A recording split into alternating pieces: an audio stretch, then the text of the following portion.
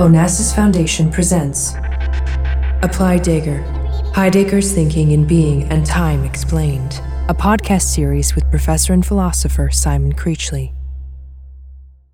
Episode 1, Heidegger's Project in Being and Time. Martin Heidegger, who lived from 1889 to 1976, was the most important, the most influential, and the most infamous philosopher in the continental tradition in the 20th century. Being in Time, which was first published in 1927, was his magnum opus. There's no way of understanding what took place in philosophy, particularly in what we call continental philosophy after Heidegger, without coming to terms with Being in Time.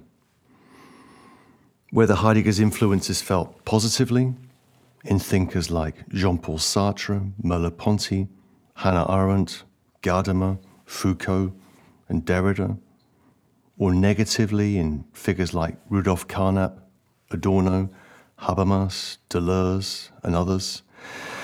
Whether positive or negative, Heidegger casts a very long shadow over philosophy right down to the present day. Furthermore, unlike many Anglo-American philosophers, Heidegger has exerted a huge influence outside philosophy, in areas as diverse as architecture, contemporary art, social theory, political theory, psychotherapy, psychiatry, theology, and indeed in the world of business. So the purpose of these shows, of these episodes, is to try and explain Heidegger's project in Being in Time, paragraph by paragraph. So let's begin. Being in Time is a work of considerable length, 437 pages in the German original, and of legendary difficulty. The difficulty is caused by the fact that Heidegger sets himself the task of what he calls a destruction of the history of philosophy, a destruction of the philosophical tradition. We'll see some of the implications of this destruction in future episodes. But the initial consequence is that Heidegger refuses to avail himself of the standard terminology of philosophy, particularly modern philosophy, with its talk of epistemology, subjectivity, consciousness, mind, representation, objectivity, and the rest. Heidegger has the audacity to go back to the drawing board and invent a new philosophical vocabulary. For example, he thinks that all conceptions of the human being as a subject, as a person, as consciousness, or indeed as a mind-brain unity are hostages to a tradition of thinking whose presuppositions have not been thought through radically enough. So Heidegger is a thinker, a radical thinker, in the sense in which he's a thinker who tries to dig down to the roots of our lived experience of the world rather than accepting the authority of tradition. And that's what makes his work often difficult to understand, particularly in translation. Heidegger doesn't use the standard philosophical language, but rather tries to invent a language of his own. So Heidegger won't talk about the subject, consciousness, mind, or indeed body. Heidegger's name for the human being is what he calls Dasein. And that term, Dasein, can be variously translated, but it's usually rendered as being there. The basic and very simple idea is that the human being is first and foremost not an isolated being, not an isolated subject or self cut off from a realm of objects that it wishes to know about. Rather, we're beings who are always already in the world, outside and alongside a world from which, for the most part, we do not distinguish ourselves. We'll come back to this point repeatedly. It's hugely important that for Heidegger, we're always already outside in the world, and we do not, for the most part, distinguish ourselves from the world. Dasein, as Heidegger says, is being in the world. And what goes for Dasein, being there, also goes for many of Heidegger's other concepts. Sometimes this makes Being and Time a very tough read, which is not helped by the fact that Heidegger, more than any other modern philosopher, exploits the linguistic possibilities of his native language, in his case, German. Although John Macquarie and Edward Robinson, in their 1962 Blackwell English translation of Being and Time, produced one of the classics of modern philosophical translation, in my view, reading Being and Time can sometimes feel like wading through a conceptual mud of Baroque and unfamiliar concepts. But that's fine, and that's what we're going to try and work through and work against. We're going to try and bring out Heidegger's basic thoughts in a way that is that we can make sense of and use in our day-to-day lives. That said, that Heidegger's text is superficially difficult, kind of unpleasant to read in translation. That said, the basic idea of Being and Time is extremely simple. The book is called Being and Time. The thesis of the book is Being is Time. Being is time. That is, what it means for a human being to be is to exist temporally in the stretch between birth and death. Being is time, and time is finite. Finite, it comes to an end with our death. Therefore, if we want to understand what it means to be a human being, and what Heidegger will call an authentic human being, then it's essential that we constantly project our lives onto the horizon of our death, what Heidegger calls being towards death. Crudely stated, for thinkers like St. Paul, St. Augustine, Luther, and Kierkegaard, thinkers who are very much on Heidegger's mind in this period and in Being and Time, for thinkers like that, it's through the relation to God that the self finds itself. It's through the relation to God that the self finds itself. And the way this often works in someone like, say, Augustine, Augustine will ask the question, who am I in relation? Who am I, O God? So the question of the self is a question that is opened in relationship to the experience of divine perfection, which usually means finding myself imperfect and sinful. Now, Heidegger raises the question of the self and what the self is, but without reference to God. So for Heidegger, the self can only become what it truly is through a confrontation with death, by making a meaning out of our finitude. If our being is finite, then what it means to be human consists in grasping this finitude, in, as Heidegger will say in Being and Time, quoting Nietzsche, in becoming who one is. Becoming who one is. And I want to show how this insight into our finitude is deepened in Heidegger's thought in relationship to, ultimately, to his concepts of conscience, which we'll get to in later episodes, and then towards the end, the idea of ecstatic temporality.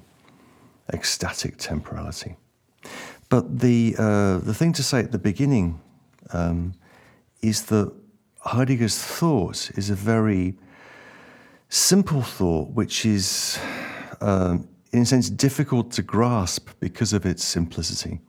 His thought is that we are a thrown open clearing of finitude, a thrown open clearing of finite existence without ground, without metaphysics, without any basis.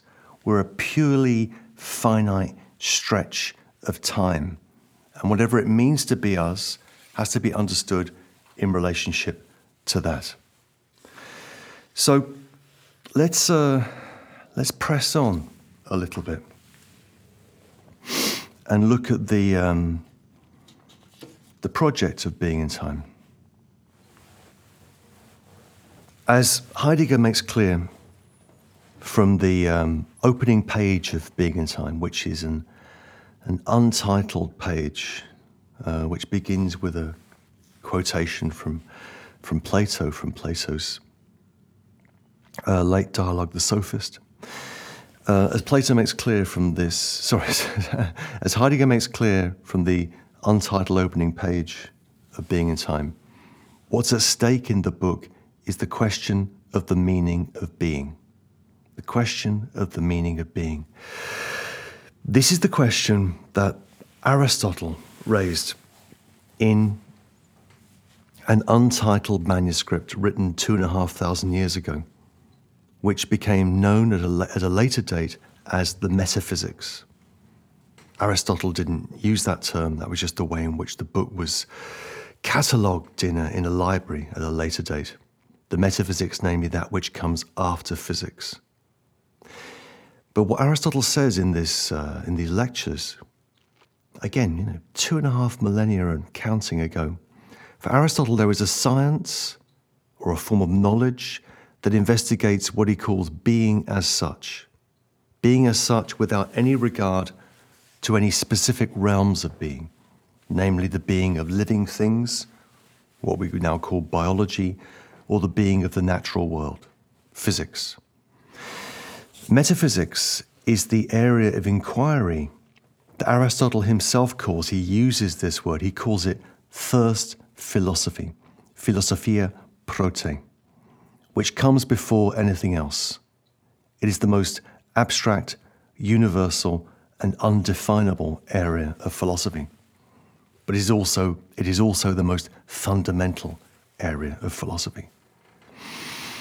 Now, with admirable arrogance, Heidegger was still relatively young when he wrote this book, was writing this book, Being in Time. It's the question of the meaning of being that Heidegger sets himself the task of inquiring into in Being in Time. He begins with a series of rhetorical questions. He says, do we have an answer to the question of the meaning of being? Not at all, he answers. Do we even experience any perplexity about this question? Not at all, Heidegger repeats. Therefore, the first and most important task of Heidegger's book, Being in Time, is to recover our perplexity for this question of questions, this question of being, this question which we might know, for example, as Hamlet's question, to be or not to be. That is the question. So the task in Being in Time couldn't be bigger. The frame for Being in Time couldn't be bigger. The question of the meaning of being. A key word in Being in Time, in the early paragraphs of Being in Time, is the following word. It is access, the question of access. So given that the question that Heidegger's trying to raise is the question of the meaning of being, the question that raises is what is our access to the question of the meaning of being? Although Heidegger will try to access the question of being in different ways in his later work, he'll do that through more kind of historical meditations. Indeed, in his work, he continues to experiment with different forms of writing. In Being in Time, access to the question of the meaning of being is given through that being who can raise such a question, right? Access to the question of the meaning of being is given through that being who can raise such a question. That is, the question of the meaning of being is a question for the being whose being is in question. Whose being is in question? Well, that's where we come in. For Heidegger, what defines the human being is this capacity to be perplexed by the deepest and most enigmatic of questions. Why is there something rather than nothing? Why is there? Why is there being, and what does it mean? So the task of being in time is reawakening in us a taste for perplexity, a taste for questioning. Questioning as a movement into perplexity. And questioning, as Heidegger will say much later on in his writings, is the piety of thinking.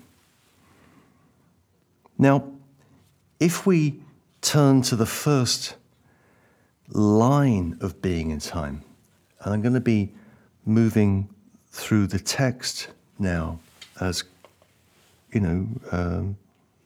closely as I can, but I know you're listening to this and not necessarily reading along, because I'm not going to assume that you have the book in your hands. But if you just kind of imagine the opening of the book, this is paragraph 9, where the existential analytic of Dasein, of us, really begins. The first line of the text is the following: we are ourselves the entities to be analysed. Right? We are ourselves the entities to be analysed. And this is the key to the first concept that is introduced in Being in Time, the concept of mindness. Mindness. In German, that's the word Jemeinigkeit. And this is how the book begins. If I am the being for whom being is a question, to be or not to be, then the question of being is mine to be. It's mine to be one way or another. So in what then does the being of being human consist, insofar as that is my being? Heidegger's answer is existence. Right? Existence. Therefore, the question of the meaning of being, this big question that he frames the book with, is to be accessed by way of what Heidegger calls an existential analytic. An existential analytic, an analysis of our existence. But what sort of thing is human existence? What can we say about it? Well, obviously, human existence is defined by time. We're creatures with a past who move through a present and who have available to them a series of possibility. Who have available to them, I'll take that sentence again. It is obviously defined by time. We are creatures with a past who move through a present and who have available to them a series of possibilities, or what Heidegger calls in the first paragraphs of Being in Time, ways to be, namely ways to be in the future. So to say that the being of being human is existence is to say that the being of being human is defined by time, by past, by present, and by ways to be, by future. Now, Heidegger's point here is wonderfully, wonderfully simple, although the language that he uses to describe it is rather rebarbative. But the point is simple. The human being is not definable by a what. The human being is not definable by a what, like a table or a chair, but rather by a who that is shaped by existence in time. What it means to be human is to exist with a certain past, a personal, cultural history, and by an open series of possibilities that I can seize hold of or not. right? So my existence is temporal. It's shaped by my personal cultural history, what Heidegger's going to call later on in Being and Time thrownness. I'm thrown into the world, and in my thrownness into that world, a series of possibilities opens up for me, which I can grab hold of or not. And this brings me to an important point. If the being of being human is defined by mineness, by the fact that it is mine, then my being is not a matter of indifference to me. A table or a chair cannot recite Hamlet's soliloquy or undergo the experience of self-questioning and self-doubt that such words express. You can try this for yourselves at home if you like. Ask whichever object is around you, a table, a chair, a bed, or whatever, whether it experiences Hamlet's question, to be or not to be. Ask them and you'll hear nothing in reply. But we can. We can ask this question. Dasein is always mine to be one way or another. We can choose ourselves and win ourselves, or not, and thus lose ourselves. So, if what it means to be human is to exist in time, shaped by past, present, and future, then that being is mine to be. We can choose ourselves and win ourselves. Alternatively, we can lose ourselves.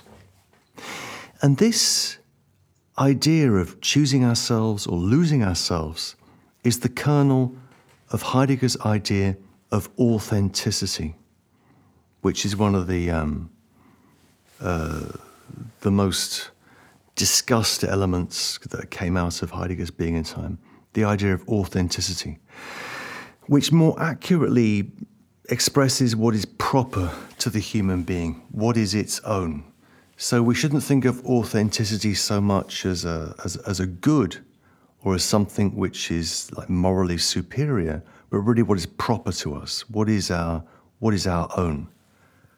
And for Heidegger, there are two dominant modes of being human: authenticity and inauthenticity.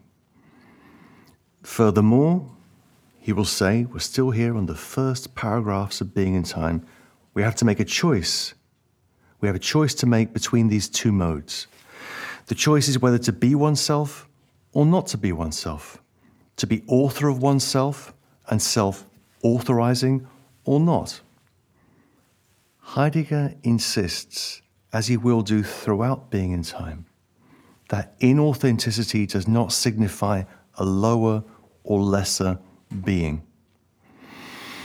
Alternatively, authenticity does not mean a higher state of being.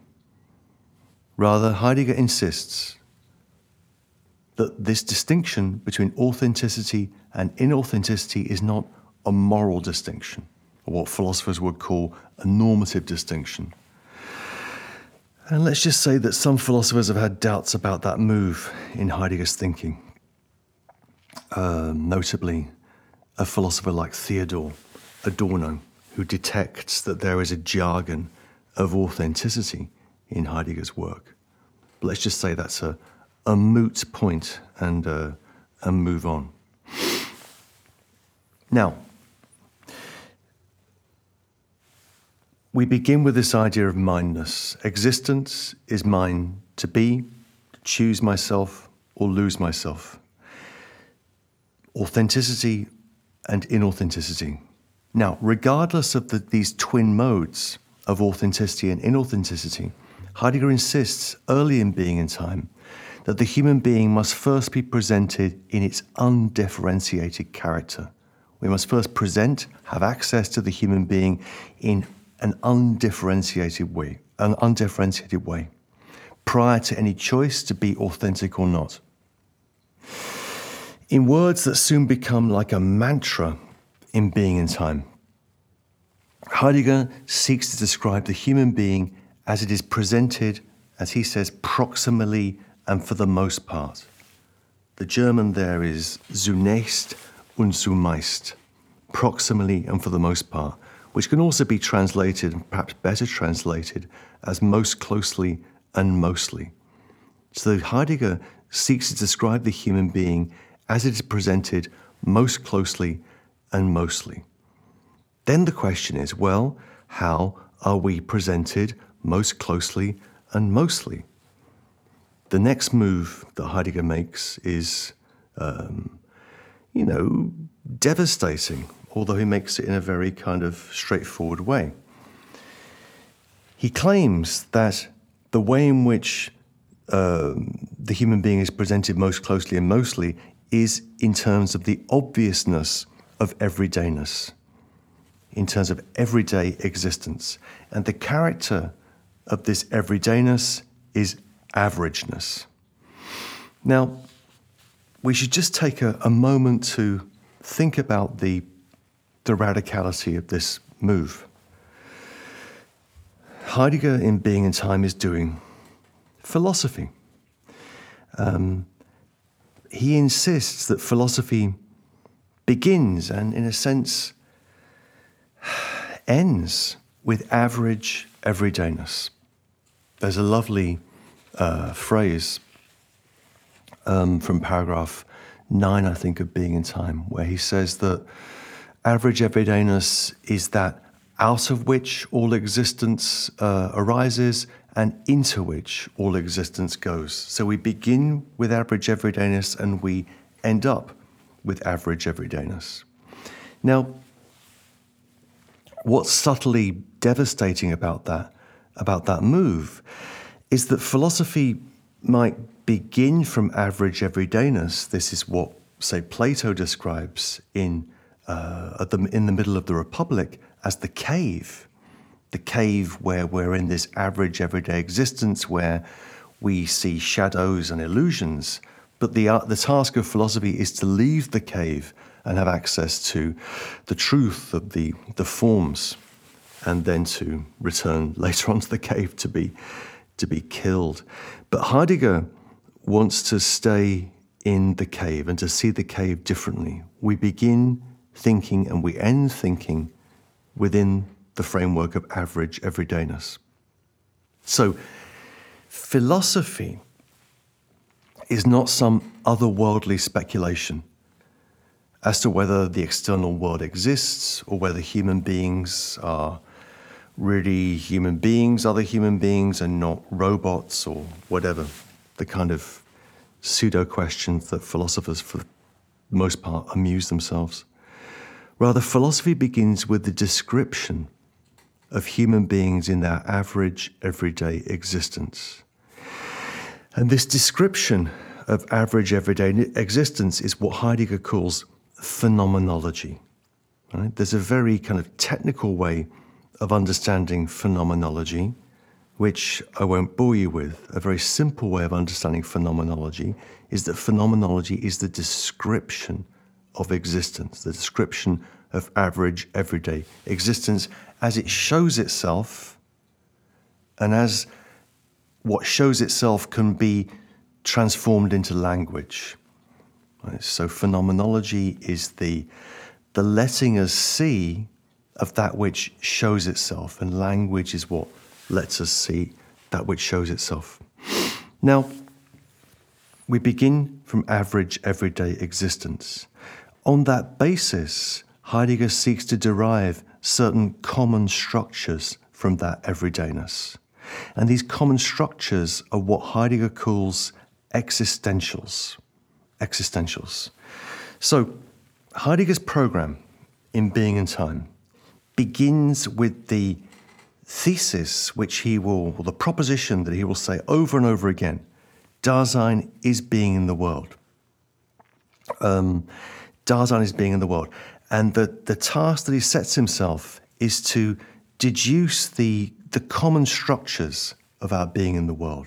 And these common structures, these shared structures, what Heidegger will call the a priori structures of existence, are what he calls the existentials. Now, but the key thing to hang on to here, before we move on further, is that Dasein is being in the world. Right? There is no distinction between us and world.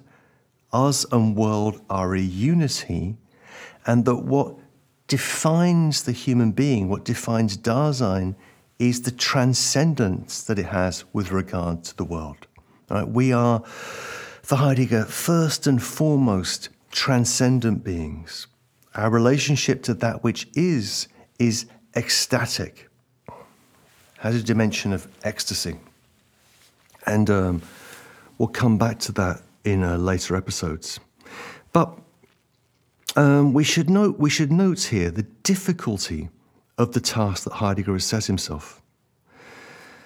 What he's trying to describe, what he wants philosophy to describe, is the way in which human existence shows up most closely and mostly, in the way that is most obvious. But this is fiendishly difficult to describe. Nothing is closer to me than myself, right? Nothing is closer to me than myself in my average, everyday, indifferent existence. But how do I describe this? How do I describe this closeness of myself to myself? Heidegger was fond of quoting from St. Augustine, from Augustine's Confessions, when Augustine writes, "Assuredly I labour here, and I labour within myself. I have become to myself a land of trouble and inordinate sweat." A land of trouble and inordinate sweat. So what Heidegger is trying to do, and when you're moving through these pages of Being in Time, you can feel that you're often sweating through these pages, but is to bring out, the labour here is to bring out the character of the obviousness of average, everyday existence, and to stay with that. So when you're reading Being in Time, and really I'm talking here about paragraphs 9 to 13, the first two chapters of Being in Time proper, and it can be a pretty unpleasant and bruising experience. I've tried to give you a kind of overview of the shape of Heidegger's thought, but there's a couple of things I need to mention. Heidegger makes a distinction between categories and existentials. Now, categories in philosophy are kind of meta concepts. The idea begins with Aristotle. Meta concepts which are used to divide up our experience of things in the world. Now, for Heidegger, categories are ways in which we can understand things which are not us, or as Heidegger will say, entities which are not Dasein. And the distinction he's going to make in terms of categories is a distinction between the ready to hand and the present at hand. I just want to say a word about that distinction. I'll make it clearer in the next episode, but just to kind of flag it now. The ready to hand is really the handy. It's really the way, in terms of our average everyday existence, we use things, where things are available to us. And again, I'll say a lot more about this. The present at hand is the way in which those things show up when we look at them theoretically, when we look at them with philosophers' spectacles. And Heidegger's view is that the fundamental category by which we have an experience of the world is handiness, the ready to hand.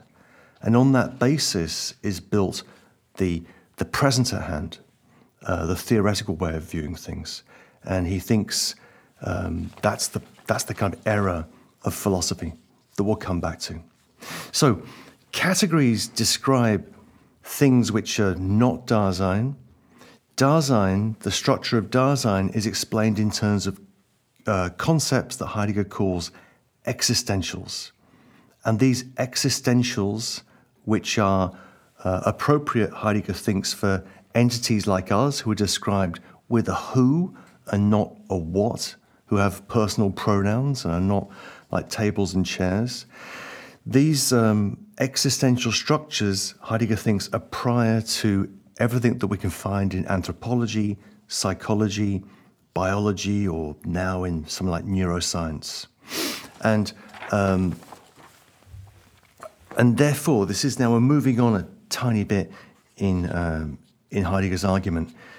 For Heidegger, to get a sense of our existential embeddedness in the world and to be able to describe that, we have to leave to one side all traditional ideas of the subject, of consciousness, spirit, person, man, life. All of these terms have to be put to one side. If we introduce any of those terms, we are giving ourselves a kind of metaphysical basis by which to understand what it means to be human. And Heidegger wants to understand our humanness not in metaphysical terms, but in terms of our existential experience. So again, coming back to a point I made earlier, Heidegger thinks that the vocabulary that we've inherited from philosophy gets in the way. And the task, the philosophical task, is one of destroying that terminology by finding a new language. And that new language is a language that he tries to kind of invent in Being and Time. And one more thing, just at the end of this episode, and we're going to move on to the next episode soon, which will be on the concept of world. If we go on to the next chapter of Being and Time, this is chapter 2, paragraph 12. It's called Being in the World in General as the Basic State of Dasein. Heidegger did not have a gift for titles, but the good thing about that title is that it's absolutely accurate. What he's trying to argue for in this chapter is that being in the world is a basic state or a fundamental constitution of Dasein. And the essential thing is that being in the world is understood as a whole, as a unitary phenomenon. That, he will say over and over again, Dasein is being in the world is a unitary phenomenon. But it can be broken up analytically. It can be broken up in terms of analytical distinctions. And that's what Heidegger's going to try and do in the next chapters of Being and Time. In chapter 3, he talks about the in the world part of being in the world, and he talks about the structure of world and a concept that he calls worldhood. Then he says in the next chapter, we need to talk about the who of Dasein. If Dasein is defined by having a who character rather than a what character, then really who is Dasein in the manner of average everydayness? And he does that in chapter 4 in relationship to being with others, and that's a very interesting chapter. And then he looks forward to the next chapter, which is chapter 5, which is really where things get going in Being and Time, where he asks the question, what does it mean to be in at all? What does it mean to be in the world at all? And that's going to take us into a discussion of the central concept of Being and Time, which is the idea of thrown projection.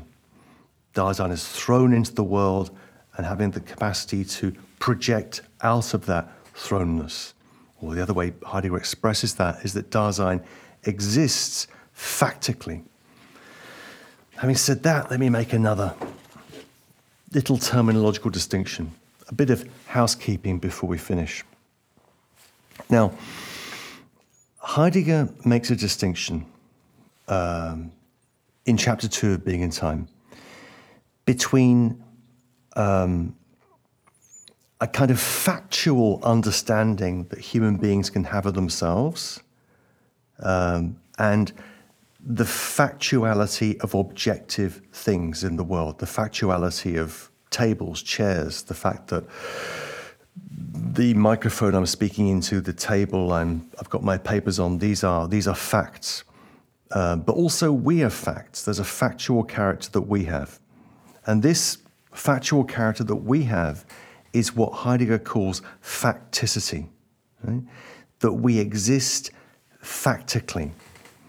We didn't just come into existence this morning. We didn't just come into existence when we decided to. We are thrown into existence. We arrive here in the world with all sorts of baggage, linguistic baggage, cultural baggage, personal baggage, all that stuff. That's the kind of network of our facticity, of our lived existential lives that we need to be able to make sense of. And Heidegger insists in Being in Time, and indeed earlier, that what we need is a hermeneutics of facticity. Sounds very sexy. A hermeneutics of facticity, a way of interpreting our everyday being in the world. And our everyday being in the world for Heidegger is first and foremost experienced as dispersal, as being split up, as being dispersed, split up, spread out amongst things in the world. And we are, for Heidegger, a kind of temporal movement of dispersal. And the way we are in the world, Heidegger says, and he's going to make this point more clearly in the next chapter, is characterized by what he calls concern. Concern. But this concern is not concern as worry. It's concern as kind of being occupied with or being busy with. So the way in which I'm dispersed in the world is in the way in which I'm occupied by things in the world, that I am, looking at my phone, I'm looking at the street, I'm looking where to go, I'm looking for the signs that will take me to the subway or whatever it might be. So I am concerned, I'm preoccupied by the world, I'm concerned by it, and my existence is out there in a dispersed way. The key thing about that insight, which again sounds very kind of banal, is that first and foremost, or proximally and for the most part, most closely and mostly, the human being is not independently of its world. The human being is dispersed out there in the world. As Heidegger will say, always, already. And that's what has to be described. So that there's a phrase in Being in Time, which let me tell you a story by way of conclusion. It might be a more interesting way of doing this. I remember I knew a student when I was an undergraduate at the University of Essex in England in the early 1980s. And this student was a graduate student, and she seemed very, very clever to me, and I was very impressed. And she was working on Heidegger. And I asked her, so what is it about Heidegger that really, that really you think is so powerful, so important? And she said, it could be summarized in the following passage. I'm going to read it to you. Her name was Fiona. She said, there's this passage. This is actually page 89 of the translation of Being in Time. I'll read it to you. Heidegger writes, when Dasein directs itself towards something and grasps it, it does not somehow first get out of an inner sphere in which it has been proximally encapsulated, but its primary kind of being is such that it is always outside, alongside entities which it encounters and which belong to a world already discovered. So, why is that so important? It's important because our fundamental orientation, our fundamental direction of our being in the world is to be out there always already amongst and alongside things. We do not first discover ourselves by turning inward, by asking ourselves the question, how can I really know whether the table that I'm leaning on is really existent or not? How can I really know that the person I meet in the street is a human being or a robot or whatever? These are secondary questions. Our first relationship to the world is one of being out there alongside it. The word that Heidegger uses to describe that is the word fascination. Fascination. The word in German is Benommenheit, that we are benumbed by the world. Benumbed in the way in which we're taken by the world. We move with the world. We flow with the world's flow. That's where we first find ourselves. So this, again, seems kind of like an innocent move, but it's a really important move, because what Heidegger's saying is that if we think of ourselves as human beings as kind of locked up in a cabinet of consciousness, as Heidegger says, encapsulated in a cabinet of consciousness, looking out at a world that is foreign and alien, then we're fundamentally misdescribing our existential being in the world. And the thing for Heidegger is not to do what philosophers normally do. He says, this is also a little bit earlier in the same section of Being and Time, this is page 88. He says, proximally, this being already alongside is not just a fixed staring at something that is purely present at hand. Being in the world as concerned is fascinated by the world in which it is concerned. If knowing is to be possible as a way of determining the nature of the present hand by observing it, then there must first be a deficiency in our having to do with the world concernfully. I don't know what kind of sense that passage makes to you, but the key inference to draw from that is that the way in which philosophy normally proceeds is by a fixed staring at things. And that fixed staring at things, which is usually how philosophers use examples, usually medium-sized dry goods like tables and chairs and microphones and glasses and pens and such like, that we can, on the basis of that fixed staring at things, we can then apparently deduce the question of, what is the case and indeed, who am I? Heidegger says this fundamentally misses the point.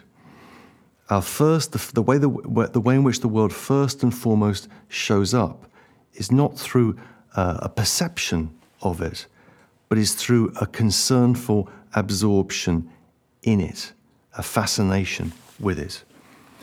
So that means, it's the implication of this line of thought, that knowledge of the world, the way in which that's normally understood, that the area of philosophy that's called epistemology, that's concerned with how a subject can know a world of objects. Heidegger's not saying that that's false. He's saying it's secondary. It's secondary to our lived experience of being in the world, and that's what has to be described first. So that's what he's going to try and do in Being and Time. And the first step on that adventure is to try and get clear the question of world, and to ask the question, what is the world and how does the world show up? And that's going to be the topic of our next episode. See you next time.